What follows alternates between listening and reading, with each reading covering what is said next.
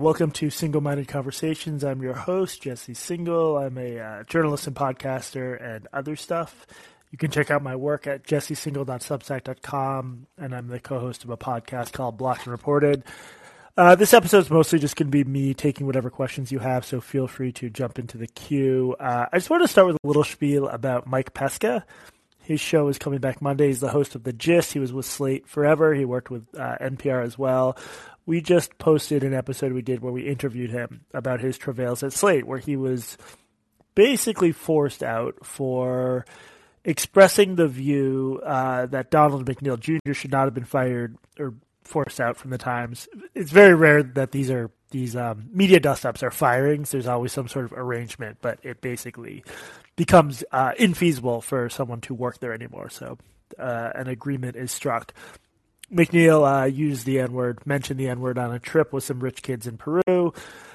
Mike Pesca in the Slate Slack channel expressed the super minority view there that he should not have been fired or forced out for that.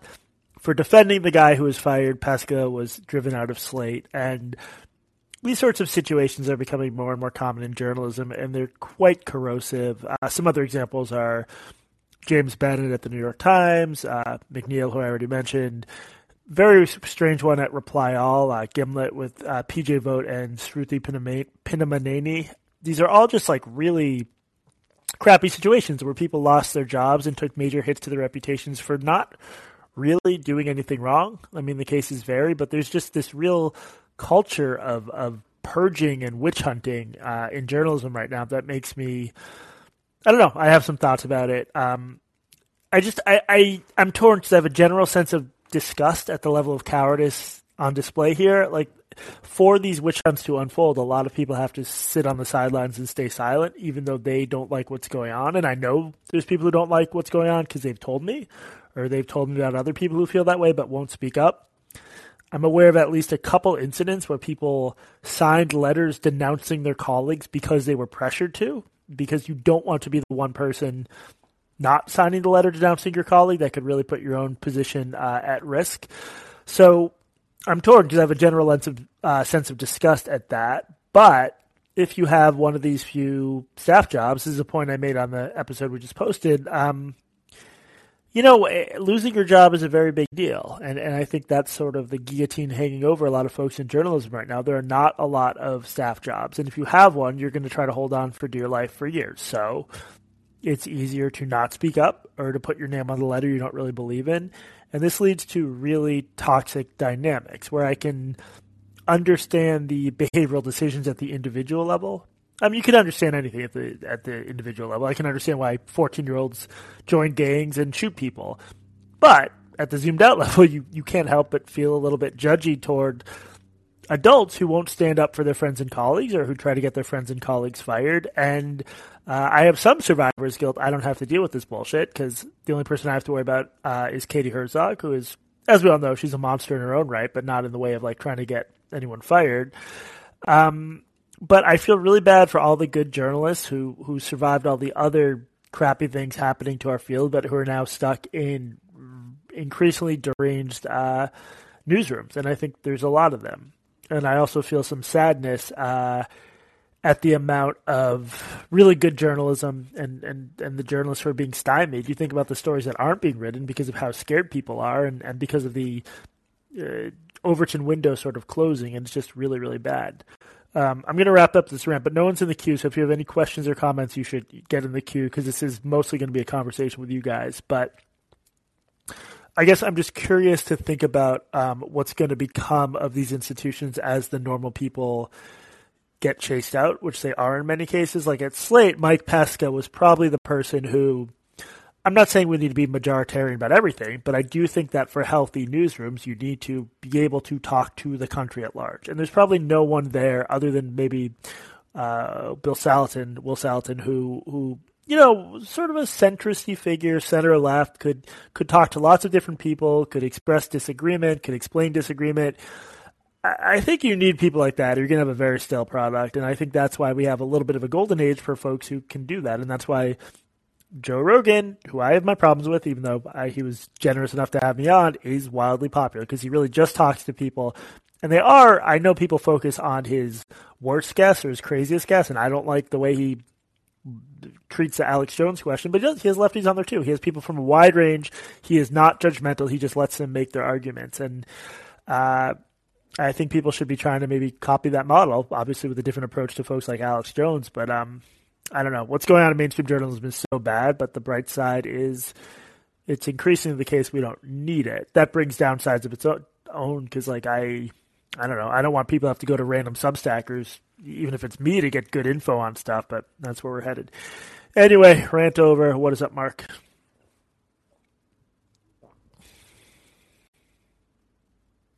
Mark, you're going to want to unmute yourself. Sorry, I got it now. Hi, Jesse. Hey. So I got an off-topic question. Obviously, Sure. Very huge news this week with Microsoft buying out Activision Blizzard. I was just wondering if you have any specific thoughts or opinions on that. Oh, man. Unfortunately, I don't, just because I haven't been following it closely other than the generally knowing there's been some bad stuff going on at Blizzard and it's had some struggles. I don't. I want to... At this conference I was at last week, I was talking to a friend who had one of these VR headsets. I have not experimented with that at all. I'm very intrigued by the future of VR and simulations. Just my basic take is really rudimentary shared worlds like World of Warcraft can attract tens of millions of people, and the technology is growing so quickly. I think this is going to be a very big thing. I didn't used to think that because I thought VR would sort of tweak people out too much and feel too weird and the technology would be too expensive. That all seems to be changing quickly, but I don't know. Take this opportunity. What are your thoughts on this? You tell me. Yeah, I must admit, I'm a bit apprehensive about how big they're becoming. Yeah. I was quite excited about previous Microsoft purchases, but I kind of feel like this one is so huge, it's starting to cross the line. So I guess we'll have to see how it plays out. Yeah, thank you. I'm going to read more about it. You know, when people ask me about stuff I don't know about, I try to be transparent about that. But this is obviously a story I should catch up on because it's really important. So thank you for the question. Cool.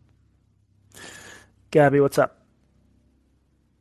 Hey, Jesse, I got a straightforward question for you for once, although I would just say in passing on the Pesca thing, I can only agree 100%. I can't believe it. I grew up, I'm in my 50s, so I grew up in the 70s and 80s and 90s. I remember original PC wasn't like this. I mean, universities and journalism were for, questioning things, and for him to pose a perfectly reasonable question, and I get the probably background shit that was going on there and so on, but I completely agree with you on that. And I have a kind of related question. You're the leading critic of wokeness, I think. I mean, there's some great people out there taking it on, Fifth Column, and your co-hostess, Portia, and, Andrew Sullivan. But I really like your takes on Blocked and Reported about that term, even if it's getting a little old. What I just kind of recently discovered, and don't tell anyone I was late to the party, and I'd like to get your opinion on what this means. It turns out there's a critique of it from far right to center to far left. I just discovered today, you being in Brooklyn probably knew, the frickin' Jacobin hates wokeness. I saw a really smart lady, Lou is the last name. I think it's Catherine Lou. She has a book out called Virtue Hoarding. That might interest you. I've been meaning to interview her. It's a book that I recommend. Yeah, it's great, except for this. I agree with it, and I'm a right-winger, as you know, except for this one thing about it, the Deus Ex Machina, or what do you think it would be, knowing me so well as you do, of socialist revolution. Like, everything to me makes sense, except she brings it all back to, and that's why we need socialist revolution, and we wouldn't talk this way if we were aiming at some socialist revolution. And for me, right. I can take all the critiques of the administrative state, but I just don't know how a non-economist. She's my same age. She has my same complete background. I know her education. Why? Can I ask a different question? Why do people who don't know anything about economics resort to economic arguments? When they have really good points about everything else. And let me tell you my original question too, because it's related. Can you, if you don't mind, two questions. That's one. And relatedly, so I don't forget it, if you'll forgive me, what does it mean to you that Michael Lind in the center, Claremont, my friends at Claremont, Charles Kessler, there's a critique of the administrative state, the professional managerial class. By the end of listening to Catherine Lou being interviewed by these Jacobins, frankly, I was ready to support wokeness because it like scared me that like if wokeness is supporting some kind of, normalcy that kind of works, although it annoys us, I prefer that to socialist revolution.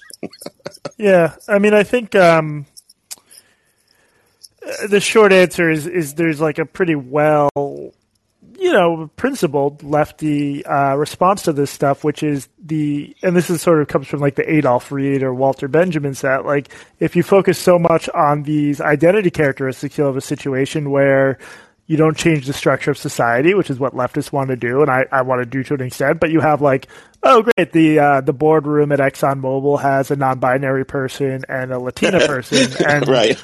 I think this is where I sit. I do not think the way we're having this conversation, which is focused hugely on like, the microaggressions experienced by some minority members in elite settings. There's a huge amount of focus paid on that, and that's fine. I don't want people to be microaggressed, but to me, it's so clear that wealthy people have exerted a huge gravitational pull on how we talk about injustice, and it's really just about bougie shit a lot of the time, which doesn't mean it's unimportant, but the biggest predictor of how you'll do in America is how much money you have. It is much more important than the color of your skin. That doesn't mean rich black people are immune from, certain things, or that they don't face racist harassment online, but it's so obvious that it's not 1940 anymore. And if you have money, you can shield yourself from certain things, and that's why we should want more people to have money. So, yeah, I often go to the subreddit Stupid Poll. It's like a takeoff of identity politics. Those are all lefty identity politics critics. But yeah, so real quick, what was the other question, just so I get to everyone else? Oh, yeah. Did I say it already or not? I guess really what I was driving at is like, can you add to what you just said what it means then that Claremont, I assume you have some familiar with them. There's a lot of interesting stuff going on there. It might not be your cup of tea. They have as fulsome a critique of what they call the administrative state as these Jacobins of the PMC, the professional managerial class. I was shocked. I thought the Jacobin people were like the forces of wokeness. It shows you what I know. They're making fun of a lot of socialists really hate that stuff because it's just so detached from material reality. Should we get them together with the Claremontsters who want to have a civil war? Then we can have a revolution and a civil war at once, or should we all become centrists? I think we should get the most radical people together and just have a giant violent conflict. I love violence. Thanks, guys. God bless you. No, I'm with you. I don't like violence. Keep up the great work, man. You're the best. Bye. Siddhartha, what's up? Hey, Jesse, hear me? Yep. So yeah, I share your revulsion with the sort of character assassination witch hunts going on in media and other domains. I kind of feel like somewhat of an accelerationist, though. Like I hate what's happening to people, but to some degree, like I don't think these organizations can actually live their values. Yeah. And I think that these once they sort of go through this process of purges, they become like unlistenable and unconsumable. And I do feel like audiences respond to this. I also don't think the witch hunts end with purges. Like, I don't think you can get everybody out. I think they just keep continuing until kind of there's a rejection of the hysteria. So that's my thoughts on it. Just wanted to get your take on it. Yeah, so when you say accelerationist, you mean in the sense that like you wouldn't care if Slate just sort of completely self-immolated and was replaced by something else? Yeah, I mean, I was, a regular consumer of Slate content. I used to subscribe to the sort of the whole Slate feed. Yeah. So like every Slate podcast I would listen to, and I would often read their stuff, and I don't tune in at all anymore. Yeah. I'm sure I'm not alone in that. No, and I wish we had better data about the readership and listenership trajectories of these outlets. I mean, there was the shit at Reply All didn't get the attention it deserved with these two very talented podcast voices and producers just really having their reputations ruined over nothing. And I might write more about that. But Gimlet is a really good example of like it was doing really well. It may have been overvalued when Spotify bought it, but now it's just a complete shell of itself because it let some angry, fairly crazy people really take the reins in a sense. So, yeah, I mean, my main thing is like Slate still has some really good reporters who are just trying to keep their heads down and do good work. So I can't quite get on board with the accelerationist thing. I do want these outlets to understand that they are bleeding listeners and readers. And sometimes I'm worried that they're so attuned to what like their 25-year-old junior editors think that they'd almost rather pacify that lot than get more readers and get more listeners, which on the one hand is crazy. On the other hand, I directly benefit from that because they'll come read my stuff or listen to my stuff instead. But it's just, there's like a real failure to understand where the country's at. And I think that's partly because, I don't know, we progressives are from privileged settings and we can surround ourselves with like-minded people, and all our fellow college graduated friends often feel the same way. So there's not much tolerance for dissent. Yeah, completely. Thanks for having me on, Jesse. Matt, what is up? Hey, Jesse, can you hear me? Yeah. So my question isn't really related to this. I'm just more interested in general in what your take from the content producers side of Substack is as to why it's become so big. Because at least from a content consumer side, like from my point of view, I'm like, oh, this is a newsletter. Like this is something that seems to have existed for a long time, and it's kind of amazing how Substack has really it's like a transformative technology, but one that's existed for a while. And so is it just more like their policies towards freedom of speech, or is it really that there's something on the producer side that makes it much easier? It's just something that I've been wondering about and interested in. No, it's a fascinating question. And I think there's something similar with what was the TikTok precursor? Vine, right? Right. Which was like briefly big, but I think flamed out. I think there's a lot of times where someone develops a platform or technology and it's just not the right place at the right time. Substack was the right place at the right time. I think probably because they put monetization first and foremost, which, correct me if I'm wrong, but I don't think like MailChimp or the other predecessors of Substack really pushed the monetization thing.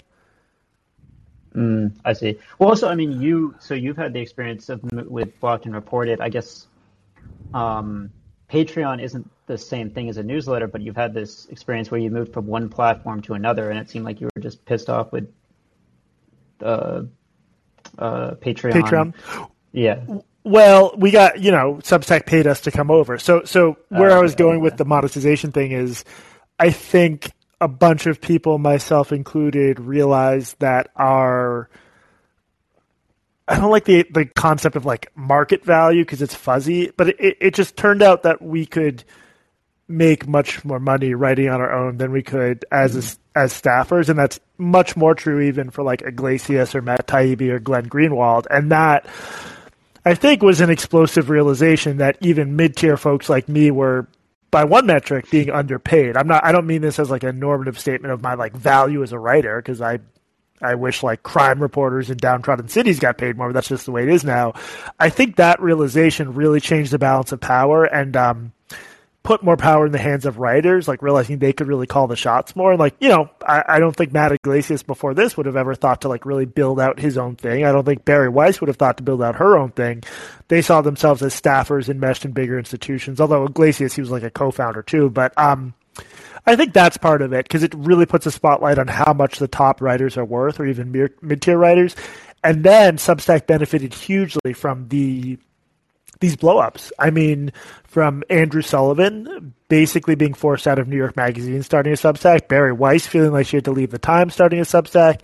You can go on and on. Greenwald's case was different because he wasn't really driven out. It was just sort of a spat about editing. But I think that drew, if there'd been a bunch of these deranged witch hunt cases that led to people starting MailChimps, maybe MailChimp would have been the winner. But Substack has really embraced the free speech mantle, and I think that was the right move at the right time. Yeah. I mean, that sounds right. That makes sense. I kind of hope, to be honest, is that I'm worried that the Substackization is only increasing, siloing though, and making it harder to get as a single person to get a diverse set of opinions, because no one wants to pay for like 20 different Substacks. Yeah. I really like actually what Yasha Monk has done with Persuasion, where it's just a publication that essentially lives on Substack, but that has lots of writers. So I know, so sort of selfishly, I'm hoping that there's more like that. Yeah. Yeah, you have that and the Bulwark and the Dispatch among sort of never Trump conservatives. No, I mean, I'm with you. I think I've written about the siloization problem, ironically, on my Substack, and it's a major issue. As an individual writer, I have no incentive to do anything differently because it's just, frankly, going well. And, I hope someone comes up with a really compelling bundling idea. I think that's the way forward. But for now, Simon Owens is a good sort of media commentator. He had a good piece arguing that, the subscription market is not saturated. And I think, if you had to figure out how many tens of millions of Americans could, if they wanted, spend $150 a month on written content. There are a lot of people who can afford that. And that $150 a month is, 30 Substacks. So I don't know how many people will be willing to do that, but I think some people might overstate how saturated it is. Yeah, but so the thing for me is if I subscribe to The Atlantic, there are going to be some writers, but I still think The Atlantic is pretty well run. Yeah. There are going to be some writers there that if they had Substacks, I probably wouldn't have subscribed to because they're not my favorite right now. Yeah, you don't like them enough or feel enough of a sense of connection. Right, but I'm I'm more likely to read something that they write because I'm subscribed to this publication that has a wider number of writers. And maybe that's just, me, and that's not uniform, that's not how everyone operates, but I think even if people have the capability of subscribing to a number of Substacks, it's a disincentive. You might just subscribe to 20 Substacks that are all exactly what you believe. Right. As opposed to I don't think it's good for healing the nation's divide. I also think, I should be attendant to the trade-off. If my last 50 paywalled Substack articles had been public New York Magazine articles, where I used to work, although they have a paywall now too, that probably would have been better in terms of building my brand further and prestige or whatever. So there's a trade-off there. It's just with Substack, everything is so baldly monetized, and you can almost put a dollar amount to everything you write that reflects what people will pay for you. It's just hard to resist that. But anyway, these are good questions and stuff I've been thinking a lot about. So I appreciate it, Matt. Yep. Thanks, Jesse. Colin, what is up? Hey, Jesse. Hey. I just wanted to quickly push back on the criticisms of Joe Rogan regarding Alex Jones. Go for it. As he explained to you, he's been friends with him for a long time. I'm not particularly fond of Alex Jones myself, but after hearing Katie talk about her friends who have turned their backs on her and over what they kind of see as unforgivable opinions and actions, and I think criticizing some of her friends as being sort of cowardly for doing so, I'm kind of having a hard time squaring the two things. Obviously, Katie's not the same as Alex Jones, but she's might worse. Be to someone. Yeah, exactly. She probably is worse to somebody who's gone all into the trans activist mindset. So I feel almost like criticizing Joe for that. It's kind of putting yourself in the position of, deciding who's okay to sort of cut out and who's not, and it kind of makes me a little uncomfortable, just as sort of a free speech bro myself. Yeah, I'm not saying I wouldn't ask Joe Rogan to abandon Alex Jones as a friend, but I go back to the one episode I listened to where Jones was on, and he was doing his Jones thing, which is just a overstuffed buffet of conspiracy theorizing about everything and just endless lying and making stuff up. So if I'm Joe Rogan and he comes on and he says that I'm going to mangle the actual conspiracy theory, but it was something very close to the governor of Virginia harvesting the organs of aborted fetuses. And I think he even mentioned maybe the building where they were holding the fetuses. There is a point at which your platform is so big that you need to vet a little bit more. And you need to realize that if 1% of your audience is oh, holy shit, Alex Jones just, pulled the veil back on this horrific scandal, at some point this shit gets so crazy that someone is going to take a shot at the governor of Virginia. And I say this lightly because even my work, which is so milquetoast, has been accused of like causing harm or whatever. But I'm just saying, Joe Rogan, you could have Alex Jones on, but just I think you need to like corral the conversation a little bit, and you can't just let him spout bullshit. And I think one of the problems is Joe thinks that producer Jamie, who's a very nice guy, can just like fact check stuff on the fly, and that's not how fact check works. It's just very hard. You can't just Google something and like say that's true or false on the spot. So I think that's my critique. Yeah, it's an untenable position to put Jamie in, which I agree. But it's also like if you want to fact check, and I'll let you respond, but like, yeah, he has so much money. Why don't you just hire the best paid fact checker in the country, and like once every few weeks have him post or talk about what he got? I know that would change the format of the show a little, but I think either don't have a fact checker at all or have a real one. Producer Jamie can't do it. Yeah, I think it's tough on Jamie. My only response to that would be that if somebody was kind of crazy enough to take a shot at the governor of Virginia, I remember the episode you're talking about. There's probably a decent chance that they would have crazy. Found Alex Jones. Yeah, anyway. Or they would have found Alex Jones already. It's not as if Alex Jones is sort of an unknown quantity. That's true, and I should say I'm conflicted about all this stuff because I don't want to slide into the stuff that the true censorious spirit. I just think it's fine to say there are certain outlying people where we need to hold them to higher standards. Someone like Jones has done really bad shit, most notably the Sandy Hook stuff, and he's just an inveterate liar. He lies because it makes him money. It helps him sell his supplements. So anyway, that's my view on that. Okay.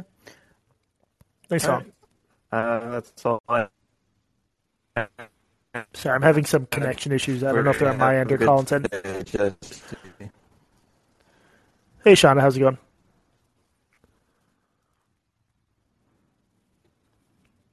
Sorry, I had to retrain myself every time on this. I apologize. No worries. I just to bemoan a little bit on the newspaper staffing side, and then I have a question for you on Substack. Sure. I just I always think of the saying, ironically, like they need to learn to read the room, and I don't mean their staffing room. That I struggle with some of these papers and even the podcasts that they produce where there's so much navel gazing and almost talking down to their audience that they need. There's a whole rest of the world or country and world who are not from your elite societies that, somehow we still have money to spend and money to purchase, whether it be newspaper subscriptions or Substack subscriptions, or we still have ears that can listen to podcasts. And it amazes me how they treat these audiences relative to someone like Joe Rogan, who freely admits he's just a bro. He'll always go back to that no matter what tangent. And it's a way for him to get out of difficult situations too. Like he'll play the comedian card, whatever. Yeah. But he has never, at least in the time that I've heard him, talk ill of his own audience or assume that they are idiots that need to be spoon-fed how to believe or what to believe. Yeah, well, I mean, I think that's why people like him is he gives off like an accepting vibe, and I think most of the podcasters who are succeeding right now pull that off to varying extents. I mean, I just, I don't think he should be pulled off Spotify. This idea of like Spotify putting warning labels on him, I think is insane because no one's being consistent about it. Because the people calling for more fact checking or censorship get stuff wrong all the time with no consequence. It's just they get stuff wrong in the right political direction. I just think Joe Rogan could have a better show by being a little bit more selective with his guests and with how he pushes back against them and with the fact checking. And I haven't watched the Josh Zepps one yet, but that seemed to be a time where he let someone push back a little, which is good. I just think some of these are sort of own goals and that it isn't crucial to the podcast to have on some of these guests who just aren't good or smart. But, who am I to say who's good? I understand the argument, like, who am I to say who's good and smart? I just, I'm agreeing with you. I just think there's some low-hanging fruit he could pluck to have a better show that brings him less needless controversy, if that makes sense. Oh, sure, absolutely. And we're just using him as one example. Yeah. And I will say I did listen to the Josh episode. It was a really good exchange. So, and to kind of add on to that, what I was thinking with Substack, because I'm in the same boat. I pay for multiple newsletters at this point, and I really like the format. I like the access. I am concerned on two fronts. One, what everyone's already addressed, of you've got all these the siphoning I'm concerned about, because so much of, at least of what I read, is much more opinion based, which I appreciate that. And I'm paying to, meaning I value these opinions.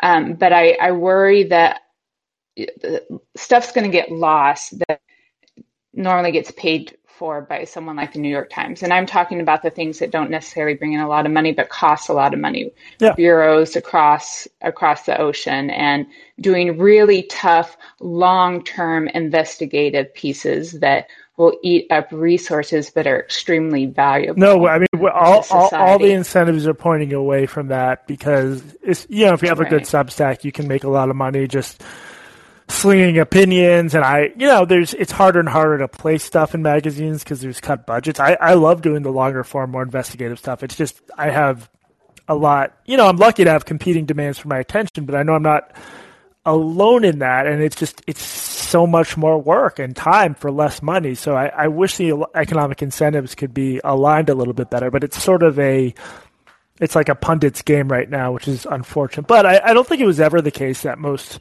long-form investigative journalism really paid the bills. It's just newspapers had all these other revenue sources they could use to subsidize. Right. And I do see some promise, though. I mean, if you read Matt Taibbi's piece, his longer piece about what went down in Virginia, Loudoun, yeah. And I mean, he even points back to some of the initial research you did as well, that he was upfront with his readers, like, hey, you're not going to get pieces from me because I want to invest some time, my time, to give you something more valuable. And I think it worked out really well. And I could certainly see you doing that with yours. And one last thing, just an idea for Substack, and this not for Substack to do, but you as individual journalists, is almost like cross-editing or cross-pollinating, particularly with people that you might not agree with. Like you go guest write for the Dispatch or back and forth. Because, again, as someone who's not an elite but appreciates diversification and viewpoints and experience, I think that's a great way to cross-pollinate as well. I'm with you. Yeah, I appreciate that, Sean. That all makes sense to me. All right. Thanks. Have a great weekend. You too. All right. Well, Patrick, and then we'll wrap up with Alexa. But these have been really good questions, and I appreciate it. What's up, Patrick? Hey, Jesse. Hope you're having a good Friday. That's it. You are not a dog, correct? That's just an image of your dog. You're a human? I am actually a person in a dog suit. Ha! I like that. That's actually my sister's dog. Anyway, so I wanted to get your thoughts kind of on deplatforming. Usually it kind of works that in lefty and liberal spaces, they want to pretty much purge any kind of heretic who doesn't have the right idea. And the idea behind that, I guess, is that if this kind of poison holds root, it might, like, poison the message, make other people believe it.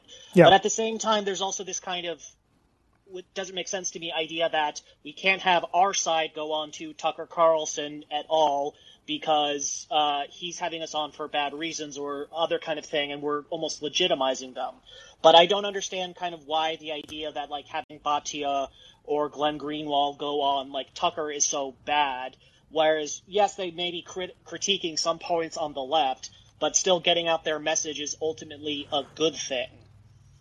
Yeah, I don't know what my line is in terms of who I would or wouldn't go on. There's obviously some folks where I wouldn't go on just because I have such disagreement with them, but it doesn't really make sense, does it? Because assuming it's a right-wing show that mostly has right-wing guests, and that you can take 10 minutes and not be a right-wing guest and spread your own politics and maybe push back. I don't know why you wouldn't take advantage of that. I mean, if I went on Tucker Carlson, I'm not platforming Tucker Carlson. He's the much bigger name, and I've never quite understood it. I think a lot of this comes down to the more rules you have and the more the rules change, the easier it is to sort of browbeat and bully people. And I think there's a lot of people, unfortunately, in journalism right now who love rules and who love enforcing the rules as long as them and their friends get to do so. And it makes for, that's, the reason for this room and my spiel at the top. It just makes for a very toxic workplace. But I'm not sure,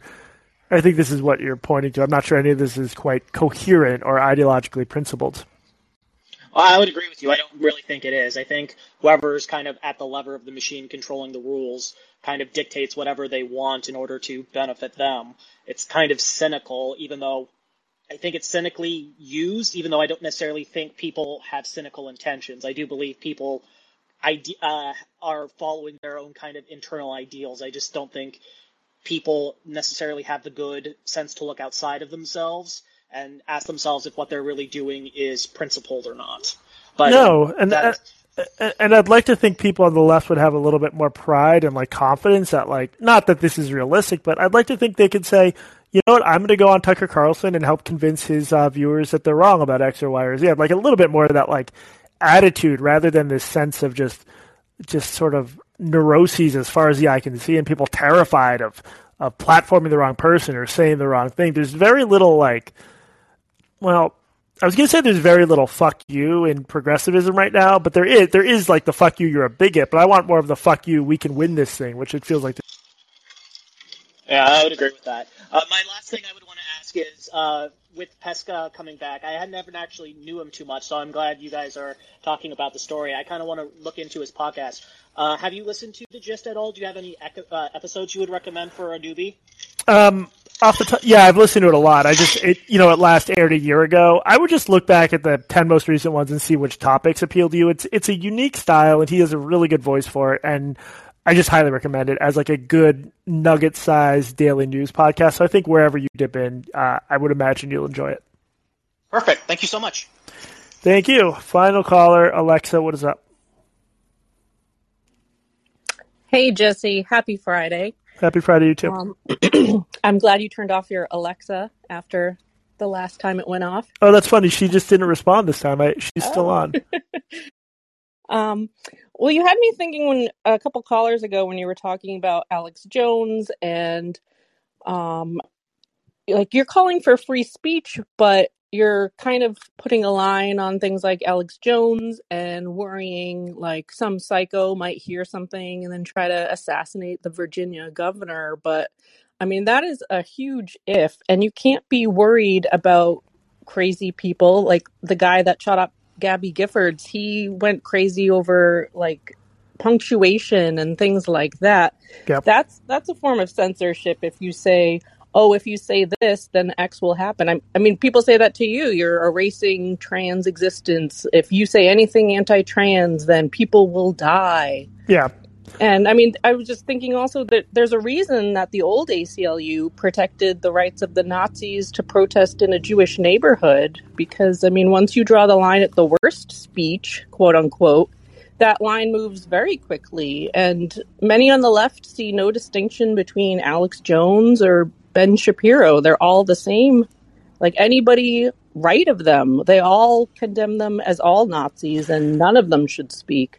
Well, so what do you? Well, first of all, I would just draw the distinction between having the right to say something, which I do defend basically always, and whether you should choose to have someone on your podcast. So, what do you think Rogan's response should be when Alex Jones comes on his podcast and spreads a crazy conspiracy theory about the governor of Virginia?